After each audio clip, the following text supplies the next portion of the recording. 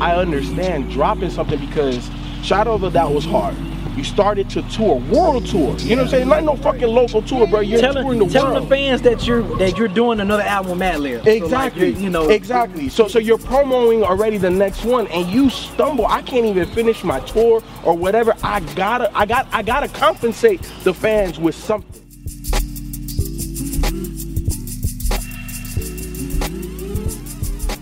Oh man, Dead End Hip Hop. I think it's an album.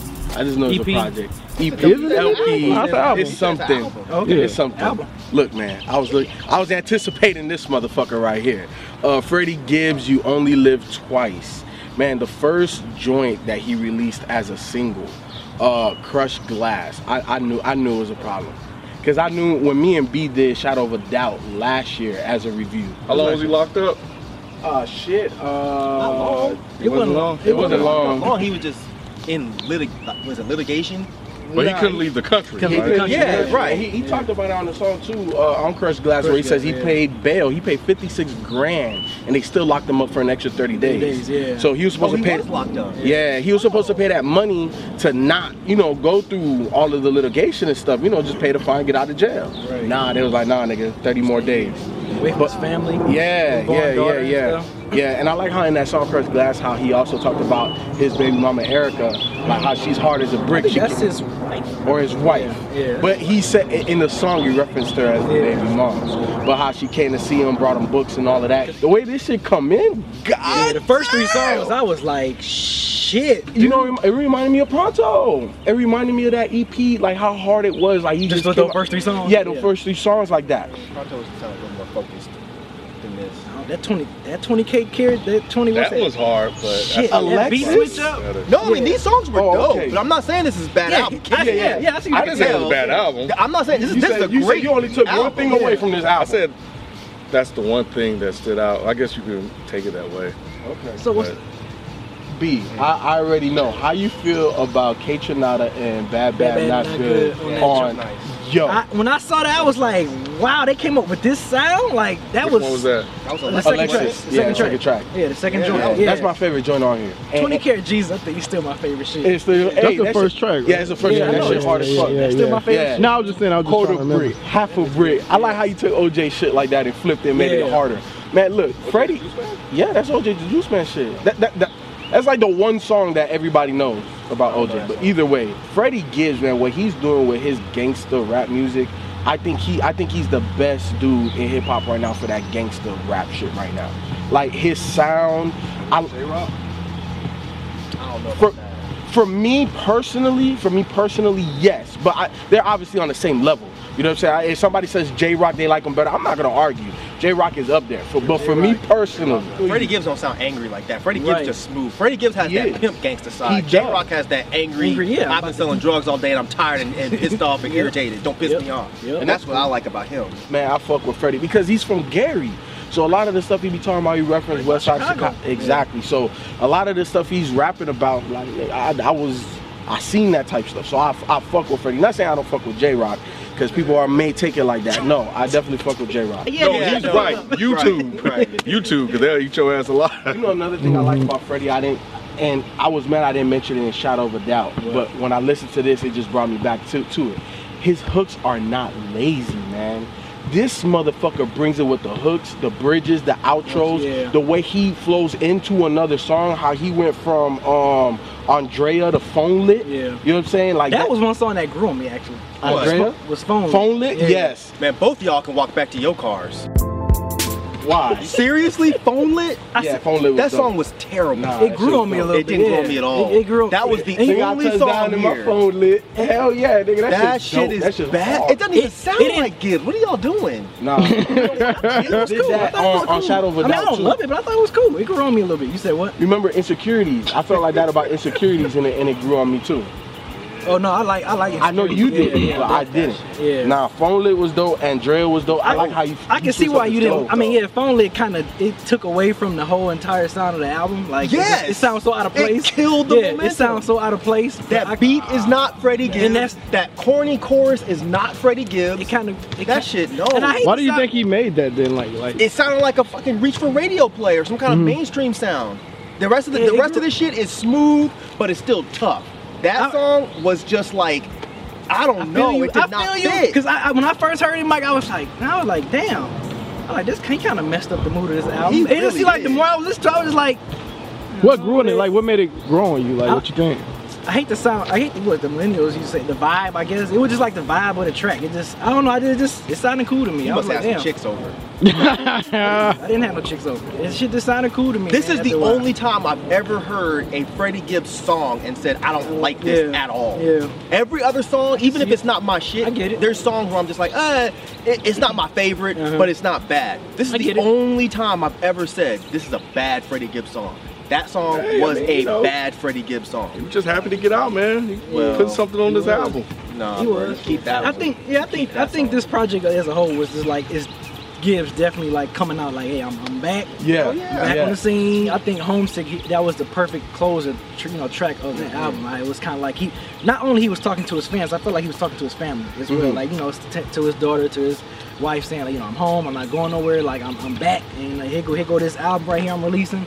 And I knew when I heard Crush Groove, I said, because I was wondering if he was gonna talk about the issue, about that whole situation, and I'm like, yeah, here we go. Andrea was dope as hell. Amnesia was dope as hell. Because that's what I like that track. Because just like on Shadow Die, I think he still is kind of like playing on like his demons, dealing with street life and stuff. So I was like, yeah, man, Gibbs, he gonna give you those introspective type of street shit, man. So yeah, I thought the album was dope, man. I liked it, man. I think I like Shadow of Doubt more still. Of course, it just seemed like a more complete project, I guess.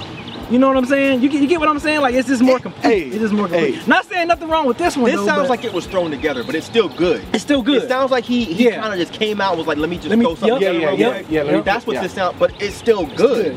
Like his piecemeal shit is still better than other people's shit that they've been taking 2-3 years to put together. And you know what's good? He's also showing the versatility of his production style that he can rhyme with. Because of course, when we heard him on Madlib, people was thinking like, oh, okay, we can't hear him on nothing else. Shadow of a Doubt, and then this is like he shows that he's capable of MC. And that's the gripe that I had with the Rick Ross project, right? Like when you hear Freddie in the last 3 projects, he's rhyming from Cold Day in Hell to this. His rhyme scheme, pattern, flow, everything, cadence, everything is different depending on the beat. The type of production he decides to go on is completely different, and he kills it while still staying true to himself. Like, to me, when I listen to Freddie, his content hasn't necessarily progressed, right? He has progressed as a person, so he gives you different perspectives. Go ahead and say why you didn't like the album. I wouldn't say. Go ahead and say why it was whack. I wouldn't know. You mad because he dissed Logic? And you attacked him hard too. Yeah, he did. Go buy my album, bitch, nigga, all this shit. Did Logic ever respond? Would you? Would you respond? This man done challenged Jeezy. You really think Logic's gonna say anything? Logic's like, you can have that. Logic wouldn't change his album again. He called it somebody. Everybody. He called it somebody now. I felt bad for Logic. I was like, man, no, he didn't steal your shit. Come on, Freddie. Yeah, but it's still not a good look to be called out like that, and you just don't say anything. I wouldn't say anything either, honestly. Right, like why? It was a reach. It was too much of a reach. If it was kind of, sort of, could be kind of. But he kind of, I mean, I get you, but he kind of. I think he just got caught up in the moment for a hot minute. Yeah, no. I did think the album was, I think it was an enjoyable listen. But I think one of the disconnects for me was that the piecemeal part, like it felt like I'm out, I'm gonna go in, I'm gonna do these songs, I'm gonna put this out as a celebration of me being out of that situation that I was in, because you don't know how those things are going to go. You know, for me, what I enjoyed the most is listening to him talk about that situation on the actual album itself, because I think it was the one time he could kind of venture away from the stuff that you were talking about that he always raps about. So it was like, now I'm gonna give you some insight into, you know, my mind, you know, state when I was going through this situation where I didn't know if there was gonna be a way out. I'm over here, they got books in He was looking at a 10-year bid. Yeah, they got books in German. I don't know if in German, you know, and my girl had to come over and bring me books so I can read and stuff like that. And I thought the part at the end where, you know, he shed some light on how he felt about her was dope. I do agree with, you know, some of the songs that you guys pointed out. Definitely love the first track, the beat switch up. Like you guys, I had to run over to the damn iPad and I was like, damn, is this the second song? See if it's another song. But it was like, of course, you know, the second part of that song, right. Crushed Glass. But I think for me, man, Phone Lit and parts of Homesick just didn't quite close it enough for me to be in love with it the way that you're in love with it. Yeah, because I don't have anything that I would take off. Like, I love Homesick, I love Phone Lit. You know what I'm saying? Like, there's nothing on it. Like, there was no misstep. There's nothing I would take off, nothing I would change on this. The 8 tracks would normally be fine. It just didn't feel like an album. Yeah. It felt like a compilation EP. Like, it didn't feel like it was an album. Like, listening to this, I don't know. It just didn't give me an album feel. Like, Pinata gave me an album feel. Shallow Doubt gave me an album feel. This doesn't. And that's what I mean by like, that's what I mean like complete. Like I feel like right. Yeah. You know, like it sounded like it was on purpose. This doesn't sound like it was on purpose. This just sounds like I wanted to rap for a minute. I mean, again, the songs are great, except Phone Lit. The songs are great, but I don't know, man. It's not really what I was expecting from Freddie Gibbs. I thought he was gonna come with that fire. I did too. I thought it was gonna be a focused, full, developed album, but it didn't. So this maybe fire to you. Maybe he said like this was fire to me. Yeah, there were good songs on here, but you're in a situation like your life 10 years is over if this go the other way. So when you come out, you want to put your best foot forward. Like when Pac came out, you know, what did we get? He came out and he lit the fucking world on fire. I wanted Freddie Gibbs to come out and light this bitch up, because people were waiting to hear from Freddie Gibbs. Yeah. Especially after he beat that case. You think he's holding back for Bandana? He could be, but I mean, he can rap. I think that works to his advantage. Like, he can go in, he can fucking rap his ass off. So give him a beat, give him a pen and a pad, and he's gonna give you something that you'll like and you'll enjoy. But I would rather him just wait then and just put out Bandana. Yeah. Then give me an EP that, I mean, give me the music. Give me the music. And that's why he did it. And I get that for people like that. I want, give me the best music you got. But he could have put this EP out after Bandana. That's cool. Either way, my favorite artist, I just want music from him, right? Because it's my expectation that they're not going to give me something whack. This wasn't whack. It's not whack, but it's not the best shit he could do. And you know what? I feel coming from that situation, as long as he gave me something and I know something is gonna be followed up by it, I'm fine with that. No, that's a bad idea, man. When you Why? Because you've been in jail for, I'm not, again, let's get this clear, I'm not saying this is whack. If you've been in jail for not for a long time, but for a minute, and your whole 2016 was this situation, you should come out and put an album out that people are just like, oh my God, the fucking God is back. Yeah, but you don't want to put out an album where people are just like, all right, man, it's cool. But I'm waiting for what's next. We don't need a welcome back. We need a motherfucker guess who's back. Guess who's back, motherfucker. And when I say for people like you, it's not in a negative way. It's for fans of Freddie Gibbs who were worried that he may not be able to put out any music. So he wanted to put something out on the streets for people that were waiting. Give him a track. Give him Crushed Glass and let him wait. Be like, look, Bandana's coming. Here's a Lucy. That would have been. If he just gave Crushed Glass, we'd have been cool. That would have been a hell of a rollout. Yeah. Yep. Yes. Because that's all he had to do. It talked about the whole situation. He talked about the whole situation that went, and then, bam, we wait on Bandana. We know we are waiting for that based off Pinata. We are waiting for Bandana. You gotta get that Bell money back. That's true too. That's true too. That's true too. Shit. I understand dropping something because Shadow of the Doubt was hard. You started to tour, world tour. You know what I'm saying? Not no fucking local tour, bro. You're touring the world. Telling the fans that you're doing another album with Madlib. Exactly. So like, exactly. So you're promoting already the next one, and you stumble. I can't even finish my tour or whatever. I gotta compensate the fans with something. But is there any replay value for me with this? Oh, there's definitely replay value. Yeah, come on, you can pop on Okay, now you're tripping. There's definitely replay value. Just delete Phone Lit off, and the album takes a whole new turn. I'm telling you. Because Phone Lit, to me, there's only 8 songs, and it's so short. So for 4 of those minutes, it really messes things up. You take that song off, and I feel like when I listen to this again after I deleted Phone Lit, I was like, it felt so much better. I'll try that then. I'll try that, and I'll give my verdict.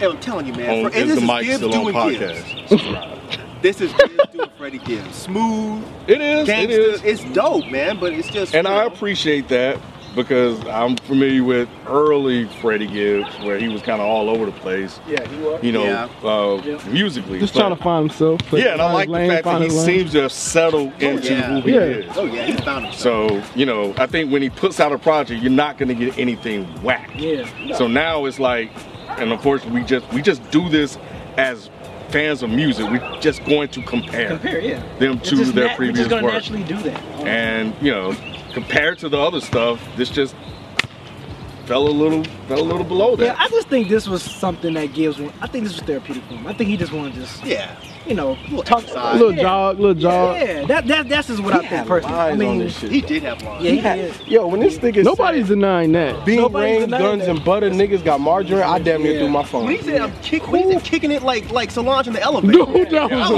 was like, what?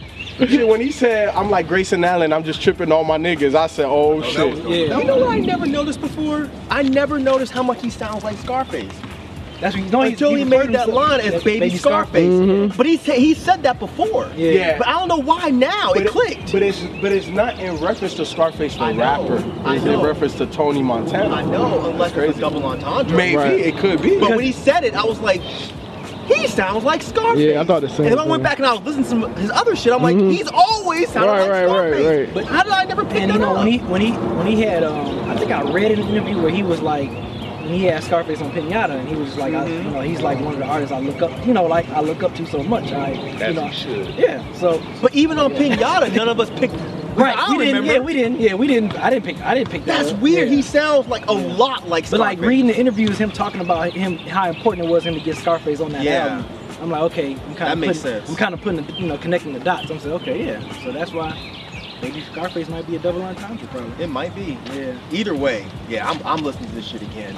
Like I said, delete that song. I'll take it off and I'll see how it feels after that. Gibbs, man, if you watching, hey, give me as many projects as you're willing to put out. Like, as many, dog. Like, your music's dope. Your music's dope. I feel like I hear your progression as an artist. Your ear for beats is amazing, man. I can't tell you to do nothing but just give me more music. That's all I want, just more music. Yes, I think coming from very first time I've heard you on Cold Day Hell mixtape to now, yes, agree with people. Your ear for beats is great. I love the fact that you can go over some gangster shit like Madlib shit and then just go over some crazy gospel flip shit, some trap shit, like everything from what you done on Shout Out on this project.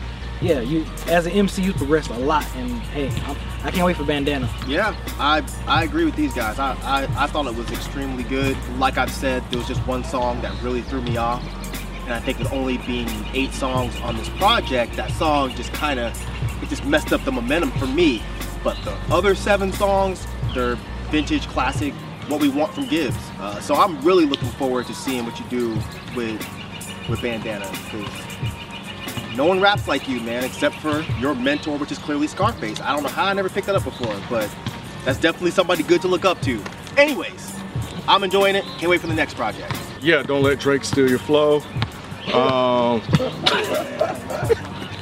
No, this was, first of all, I'm glad you got out of your situation and that you're back. This was definitely an enjoyable listen for me. I felt like the last 2 songs didn't quite connect for me, but I love the sentiment that was expressed in Homesick. But overall, definitely, man, I mean, you can rap your ass off, you can pick fire beats, and like I said, it was an enjoyable listen, and you know, we'll see where you go from here and what comes out next.